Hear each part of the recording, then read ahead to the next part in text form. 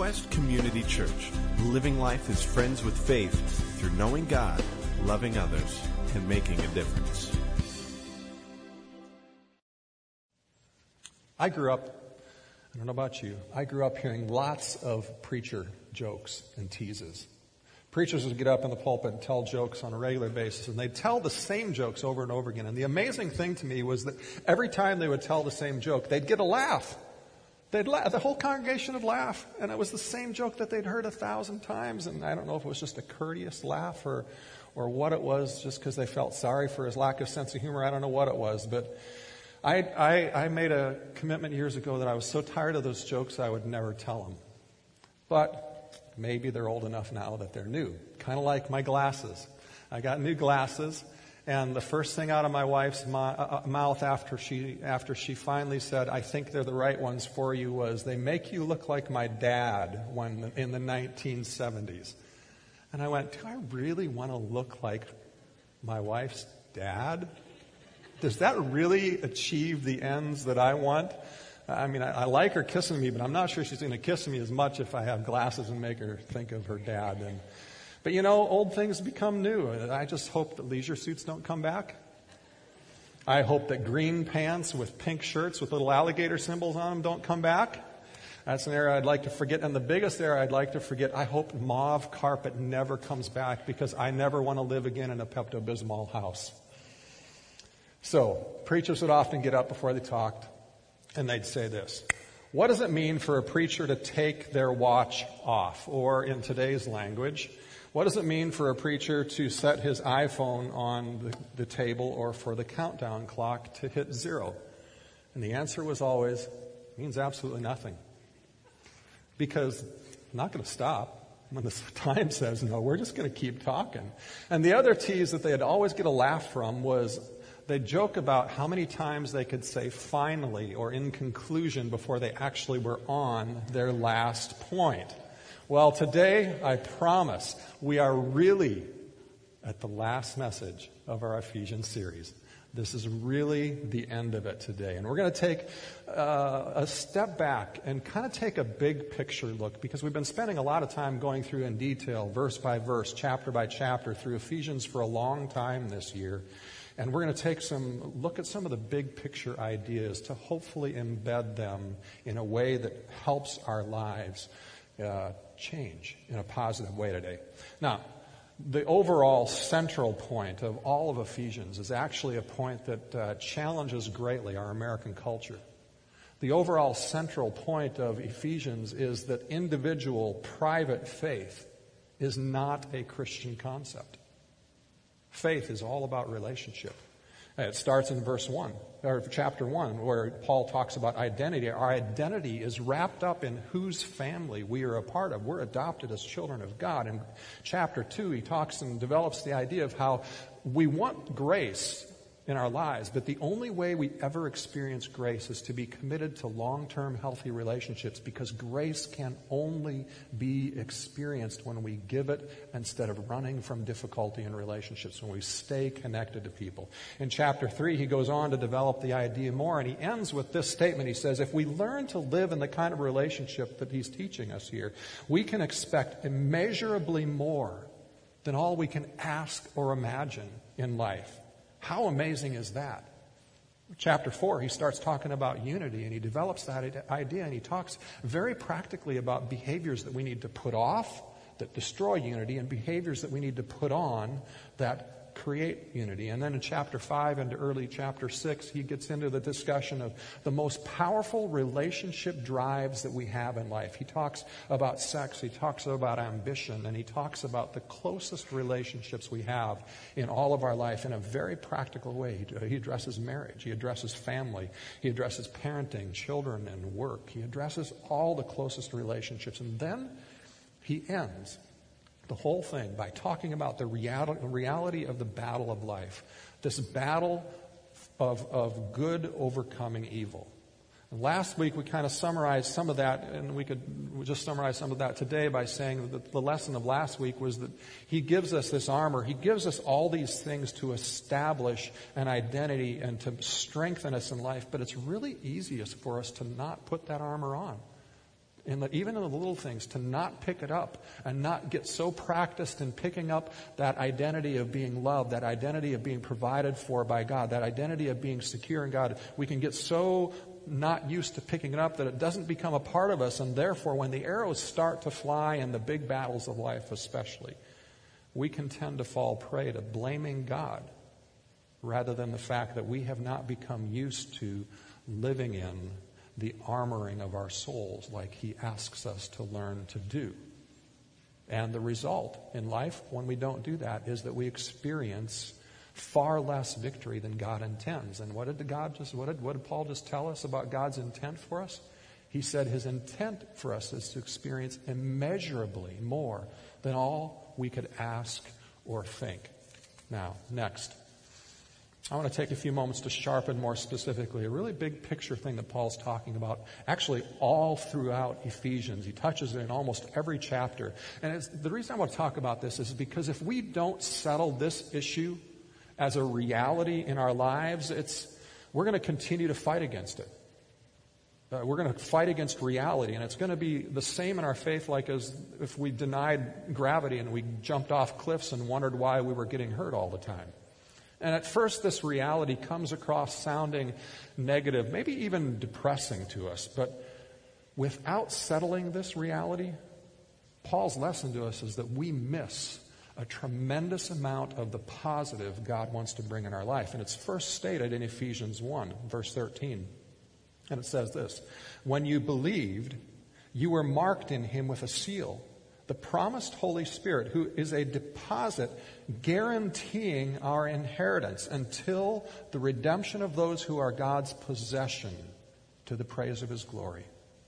And here is that reality put as succinctly as I know how to say it. This life, as we know it now, is a life of redemption in process that will not be completed until either we die or Jesus comes back.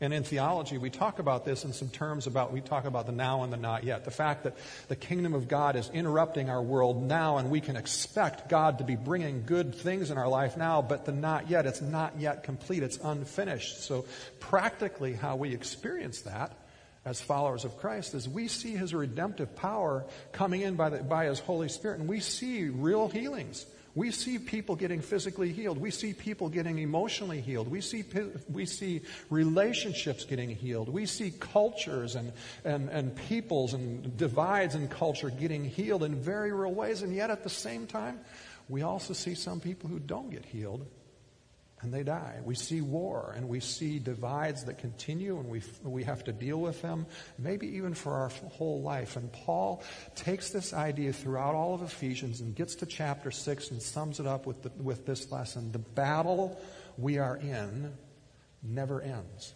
in life. We need to armor up and fight this battle every single day.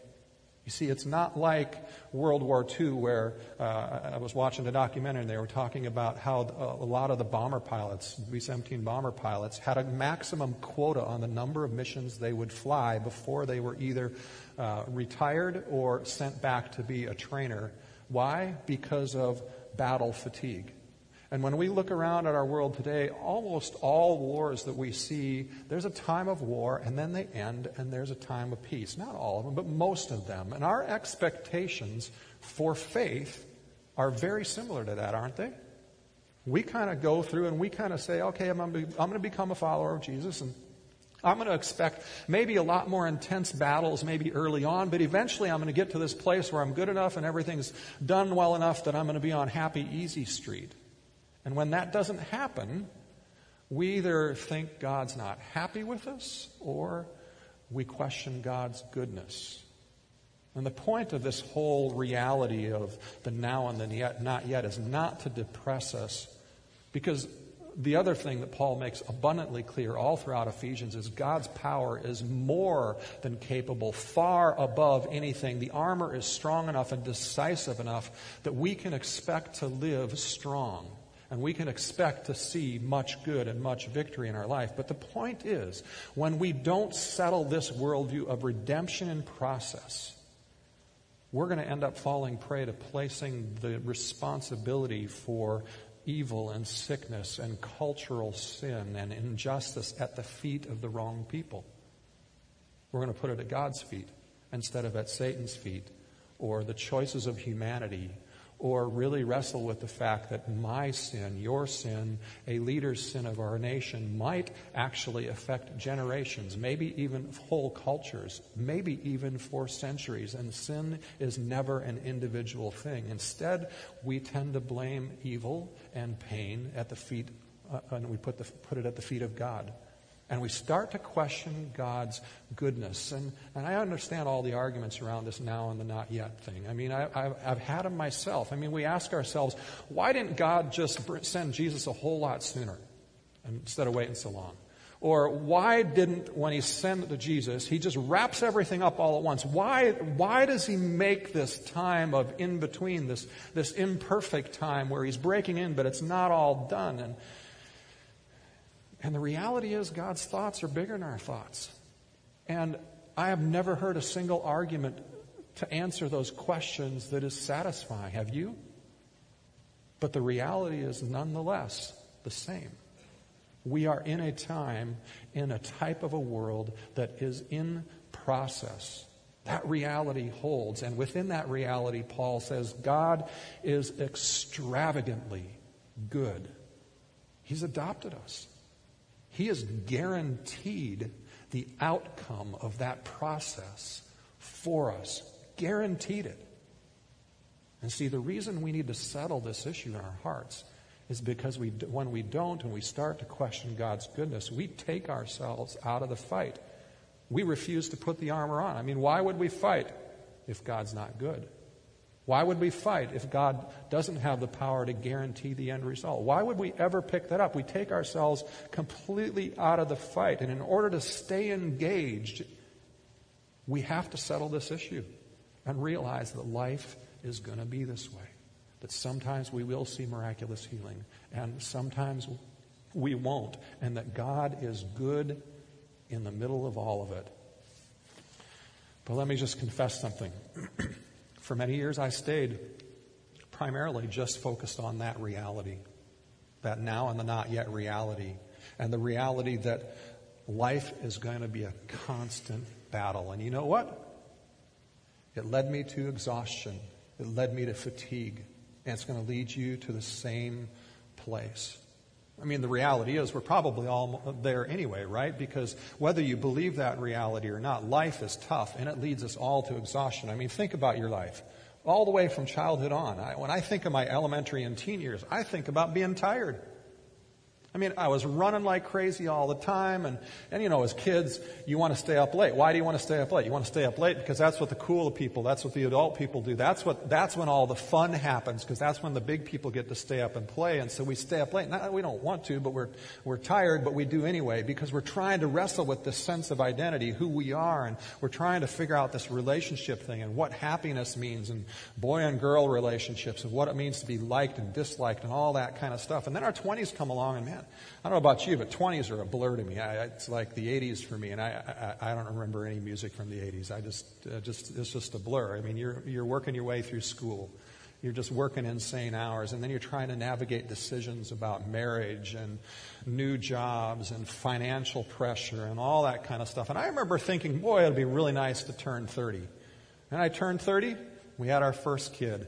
And man, we still think, even though he's in college now, we still think he's the most adorable thing. But man, when he was a baby, he was the most colicky kid I think I've ever known in my entire life. And it felt like no sleep for 12 months. I mean, he wouldn't sleep. He wouldn't take a nap unless you were holding him. And it was just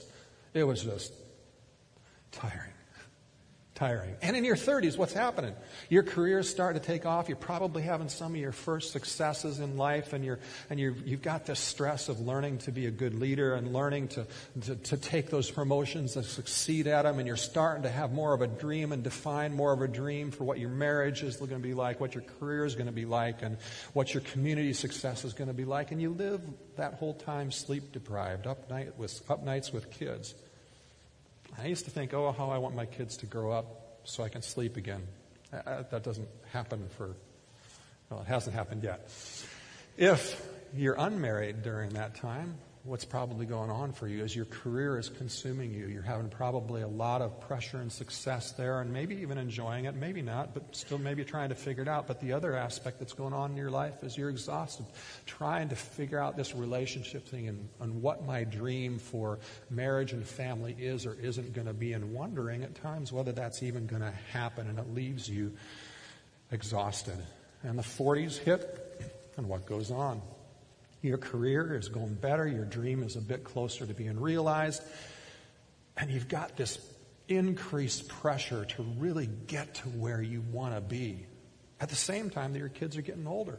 And you all of a sudden realize, man, marriage, what I dreamed of in my 20s, this is not it yet. And you're trying to figure that whole thing out. And you learn that life is about being a taxi driver. I mean, your kids are going all over the place, and we get to celebrate cell phones and laptops because at least you get to sit in the car working while you're waiting for them in a parking lot somewhere, right? And in those few down moments that you actually get, you're starting to wrestle more intensely with, I thought I'd be a better husband. I thought I'd be a better dad. I thought I'd be a better worker. I thought I'd be a better person in life, and it just exhausts you. And I remember being young and looking at my parents in their 40s and 50s and thinking, man, they're old and they're tired all the time. And now I'm turning 50, and I turned 50 a little while ago, and I understand the tiredness of fast approaching empty nest and college expenses and career. You get the pressure of your career supposed to be at the place where you're at your peak. You're supposed to be at your peak or very near it. And all of a sudden you start having this pressure that, man, if I'm not there, then everything has to be right. I got to make the right decision the next time around because I can see the end coming. I can see the peak and being on the other side coming all too fast. And we're dealing with dreams that we've realized. And we're dealing with dreams that still feel just out of our touch. And frankly, we're dealing with dreams that are crashed and burned in our life. I mean, maybe it's been divorce, maybe it's been something else. All the while, we're facing increased responsibility and intense logistics of navigating schedules of older family. I mean, I don't know about you, but I'm actually pretty glad that school came back for the fall. How many of you are glad that school's back in session? I mean, the Adelmann house, the Adelmann household this summer was 5 people with 10 jobs navigating it through 2 cars. It was just a really busy summer. You see, the older we get, we're still exhausted even beyond that. I mean, we got grandkids, and we got grandnieces and nephews, and we're struggling with keeping up with the demands of technology change and information change, and we wonder if we can keep up. And exhaustion is something we struggle with in every decade of our lives. So here's the question. Is the exhaustion we feel primarily because of our work and our family demands and the intensity of pace? Or is the primary facet of exhaustion something else in our life? I mean, life, we know, requires many things. It requires a ton of things to pursue a stable career. It requires a ton of things to be have a good family and to even just care for yourself and stay physically fit. It all requires a ton of things. And typically, when things aren't working as well as we want in life, our hard-working answer is to work harder, right? And we do our best, and we live life stretched and exhausted. And every one of us has been there, right? We've all experienced or are experiencing or will experience a dream that just remains out of reach. We just can't get to that place we want in life, or maybe even a dream that's shattered through divorce or a career that you thought was going to be it, and all of a sudden it takes a hard right turn, and that's no longer an option, and difficult relationships. And when that happens, we do our best to do better. And the older you get, the more the pressure becomes to get things right this time around. And the weight of life increases, doesn't it? So the question again, is it just the pace of life that causes the exhaustion for us, or is it something else? Is it just the fact that life is hard and circumstances happen and we thought it would be different, or is it more than that? There's a guy named Robert Capon, an author and theologian who just recently died, who wrote this. He said, "Life is a web of trials and temptations, but only one of them will ever be fatal. The temptation to think that it is by further, better, and more aggressive living that we can have life." See, when we start to feel exhausted, we try to start to perform ourselves out of something. We're trying to perform ourselves out of that into something else, and that gives us a sense of accomplishment, that gives us a feeling of meaning. And Paul's closing comments in Ephesians today that we're going to look at now in just a second are really easy to overlook. Because at first, most of us, when we read his closing comments, we think it's just a preacher theologian's really long, wordy way of saying sincerely. Why can't you just say sincerely in one word instead of saying sincerely in two sentences, right? But it's actually more than that. It's what he's doing is he's giving us the causes of our exhaustion in 4 words. He's summing up his whole letter in these 4 words. He's summarizing the entire gospel in these 4 words, and he's summarizing the quality of life that we can live as followers in these 4 words. Let's read it. Chapter 6, verse 23. It says, "Peace to the brothers and sisters, and love with faith from God the Father and the Lord Jesus Christ. Grace to all who love our Lord Jesus with an undying love." What are we actually driven to attain that leads us to exhaustion? It's these most core of all human longings. We're trying to find that place of peace. We're trying to find that place of love, that place of faith or trust. We're trying to find that sense of living in grace. Now, you may not have ever put your exhaustion into those terms, right? You may never have thought of that. But the reality of our exhaustion has a lot more to do with what's going on in our inner world around these 4 pursuits, these 4 words, than it has to do with our outward reality. I mean, think about it. How do we wear ourselves out working for love? Well, in dating and marriage, it's fairly plain, right? We think if I can improve myself, if I can just figure out a way to be a nice enough person or attractive enough, then maybe I will get the love that I need to make me happy, right? In work, we think if I just am disciplined enough, just hardworking enough, just intelligent enough in the way I manage my time and lead, then I can maybe get the affirmation that I need and therefore feel like I'm worthy of the love of my parents or my boss. Or in parenting, we go down this path a lot, and we think if I'm a better parent, if I just listen better, then my kids would love me more, and I would be happy, right? Or maybe if you've been married for years and you're underwhelmed with your marriage, or maybe even struggling in your marriage, you get to the point where you start to say, now I'm going to really get serious about this. I'm going to get really serious about this relationship so I can get the love out of it that I need, right?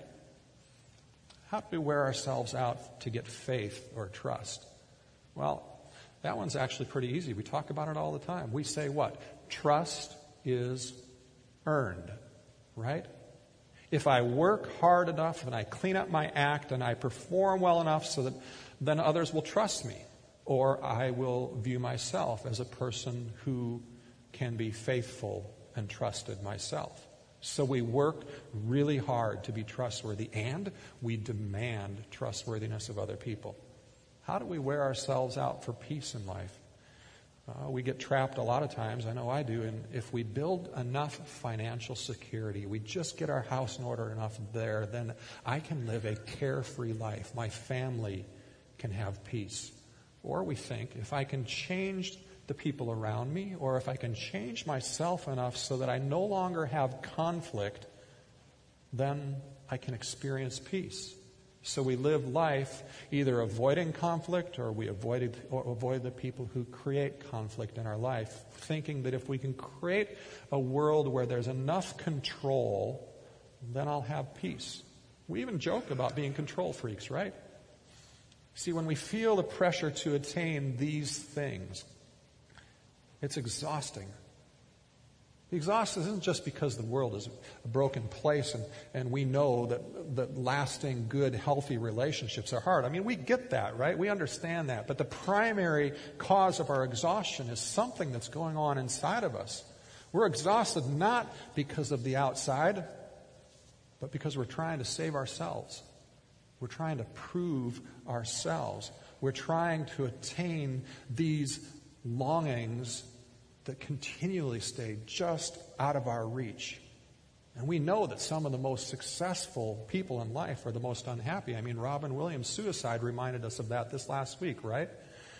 I remember sitting in a restaurant when I was working on the West Coast with a friend. This friend was highly successful. He, in his career, was a part of the USC team that won 4 College World Series. He was a starter all 4 years. He went on for a huge successful career managing the LA office of one of the most prestigious companies in the nation.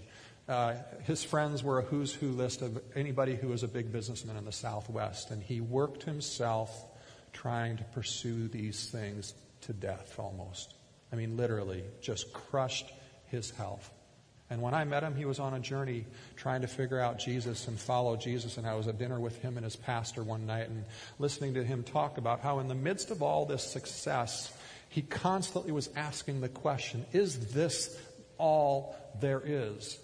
And even when I knew him and was talking with him, he was wrestling with the journey of life and faith, the idea that there are these reality things, these things that are important things to us, this attainment of a place where we feel and live in this sense of peace, or we're loved, or we live in this place of trust and faith, or we have this grace, and we can't quite get there. And when we can't quite get those things become whips to us. They drive us to pursue harder, or they seem so far out of reach that we get hopeless over ever feeling those things and having those things in our life, and we go to despair. Or, what many of us do, we can't stand either one of those feelings, so we go to escape and denial, or maybe even addiction in those areas, right? Paul paints a picture in Ephesians 1 of a more solid basis for our identity. Because those are the things we want to be a part of our identity. We want to be loved. We want to be peaceful, don't we? And he says in chapter 1 and verse 4, he says, you are chosen by God. Each and every one of you are chosen by God. It doesn't matter, even if you are not yet a follower of Jesus, He chooses you. And He doesn't choose you like choosing teams and picking teams on the playground. He adopts you as His very son or as His very daughter. And He's very realistic. He understands how broken you are, how imperfect you are. But even in understanding those failures and flaws, verse 5 says that His choice of you brings great pleasure to Him. He smiles when He looks at you, even in the midst of all of the things you are messing up in and feeling inferior or imperfect in. He smiles at you when He looks at you.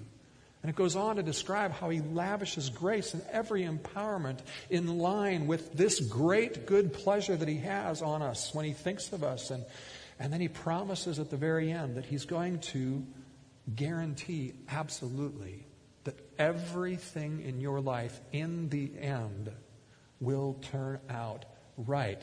And He guarantees that by giving Himself to you, His Holy Spirit, as a deposit, guaranteeing that. So you can have more than just words, more than just thoughts. You can have an experience of Him making that comfort, that peace known to you. And then Paul goes where most of us go when we would hear something like that. See, if we hear that good of stuff about us, we struggle to believe it, and we start thinking around the path of, I'm not deserving that. And we start thinking about, I could never be spiritual enough. I could never be good enough to be that. And then we get exhausted in life. In chapter 2, Paul anticipates that. As I'm sure the reason is, he probably struggled with it himself. And he says this, he says, as for you, you were dead in your transgressions and sins. I don't know about you, but when I'm exhausted, struggling with the idea of how I'm falling short in far too many areas, whether it's as a husband or whether it's a parent or whether it's as a person or whether it's a leader and falling short, I feel dead inside. when I'm exhausted trying to figure all that stuff out.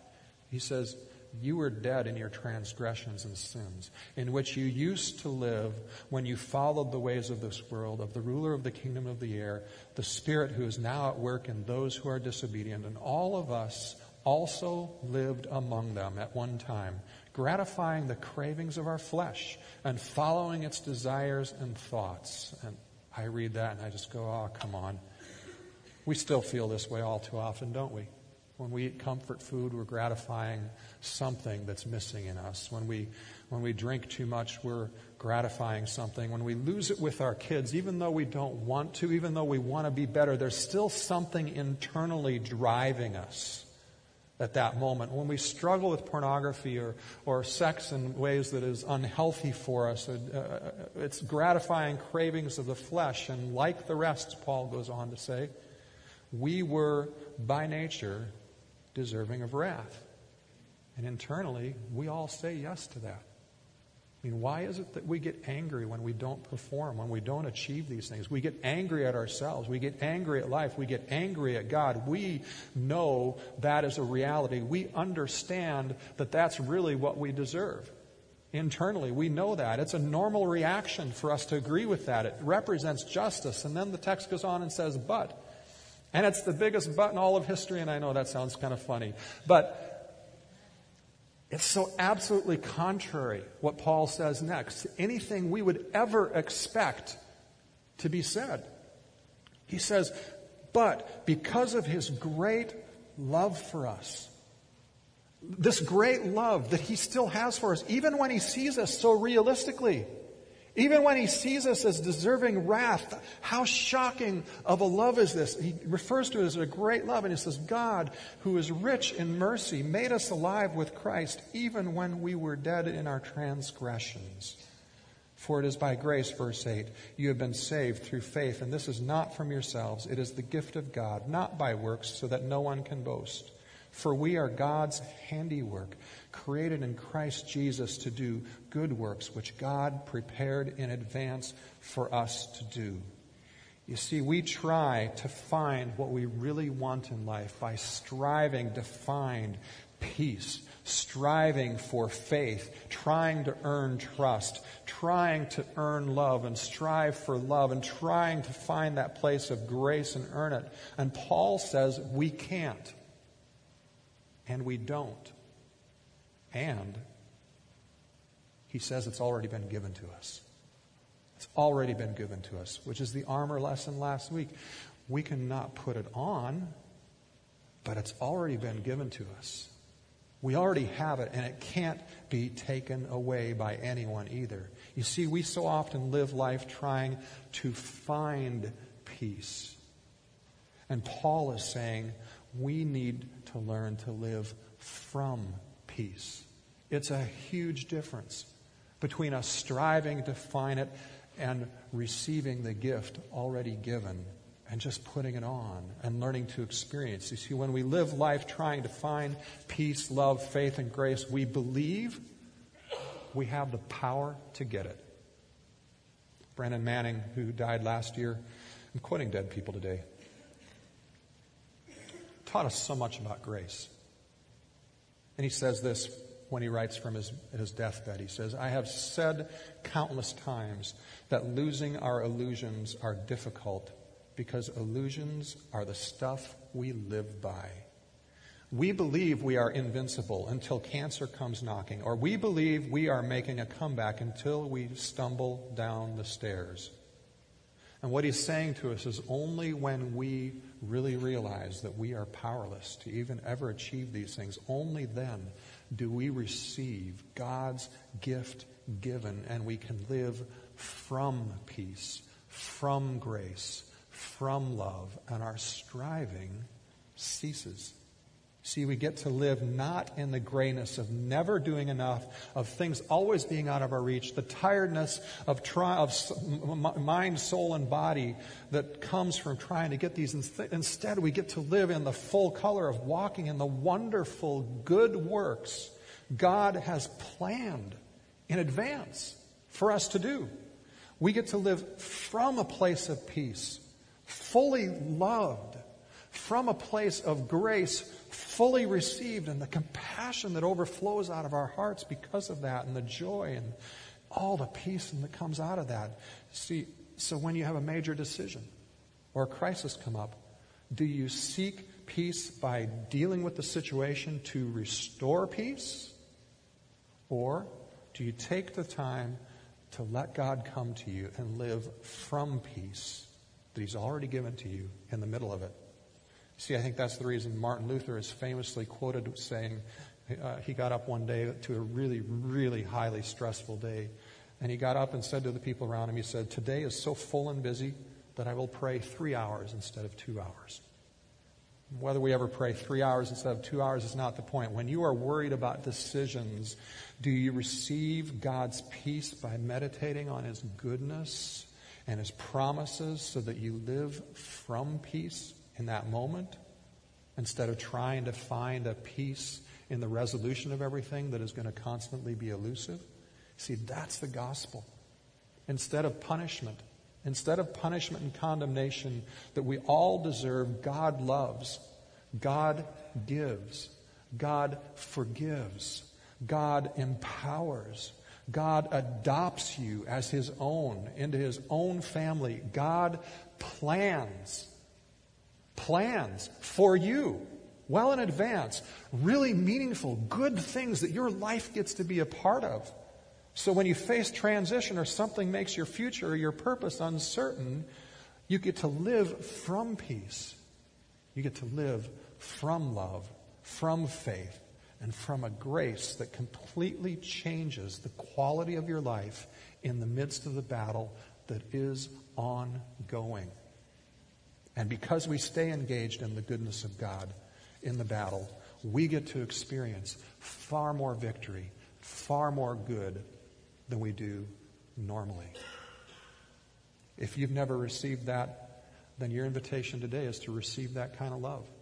The invitation is there. He has chosen you already, and He smiles at you even in the midst of everything you've done already. And if you're here today and you've already made that decision to follow Jesus, then really what it comes down to today is the central theme of the Holy Spirit that Paul has throughout Ephesians. We can think about love and peace and meditation and all these things like anybody else in the world does, but we all know that love and positive self-talk and telling us that we can live from peace and all those meditation things are really pretty hollow in the face of the really big things in life, aren't they? But not so here, because these are gifts of the Holy Spirit. And Paul is inviting us to expand our understanding of how the Holy Spirit wants to relate to each and every one of us. So that when we meditate on Him, it's not just meditating on promises given, it is also an experience of the Holy Spirit. So as we continue to worship, would you just invite the Holy Spirit to come into your life and say, God, just you can even pray it with me, Lord, would you fill me with your Holy Spirit? Would you come and help expand my ability every day to experience you, to understand you, so that I can live from these gifts that you've already given of peace, love, grace, and faith.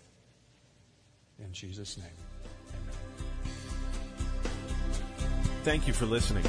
Join us at Quest as we walk with one another in friendship while discovering the reality and goodness of God together. For more information and service times, visit us online at gotoquest.org.